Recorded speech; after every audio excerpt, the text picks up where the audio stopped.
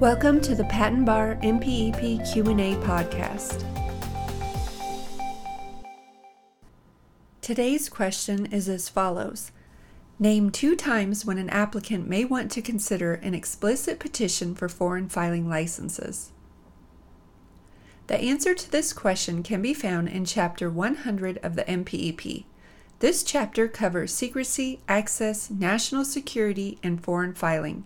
The answer is from the 9th edition, revision 07.2015. Depending on future changes to the MPEP, the question and answer may be applicable in later editions or revisions. Again, name 2 times when an applicant may want to consider an explicit petition for foreign filing licenses. As shown in Chapter 100, explicit petitions for foreign filing licenses may be considered by applicants when the filing receipt license is not granted, the filing receipt has not yet been issued, there is no corresponding U.S. application, subject matter additional to that already licensed is sought to be licensed, or expedited handling is requested. This question and answer comes from Section 140 of the MPEP. The following is a brief summary of Section 140. 140. Foreign Filing Licenses.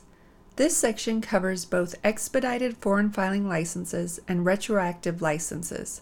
Essentially, if an inventor files a patent application in the U.S., he or she may not file the same application in a foreign country prior to the passing of 6 months without first obtaining a foreign filing license. If the inventor files in a foreign country before the 6-month waiting period has passed without getting a license first, he or she must immediately file for a retroactive license.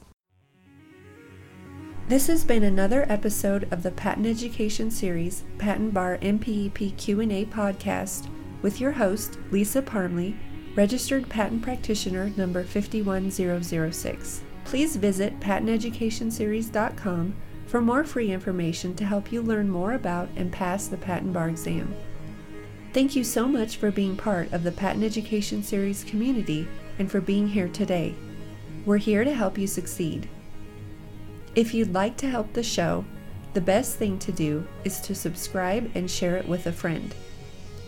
If you need anything or just want to touch base with us, please email us at info@patenteducationseries.com. We want to see you succeed and put the Patent Bar exam behind you.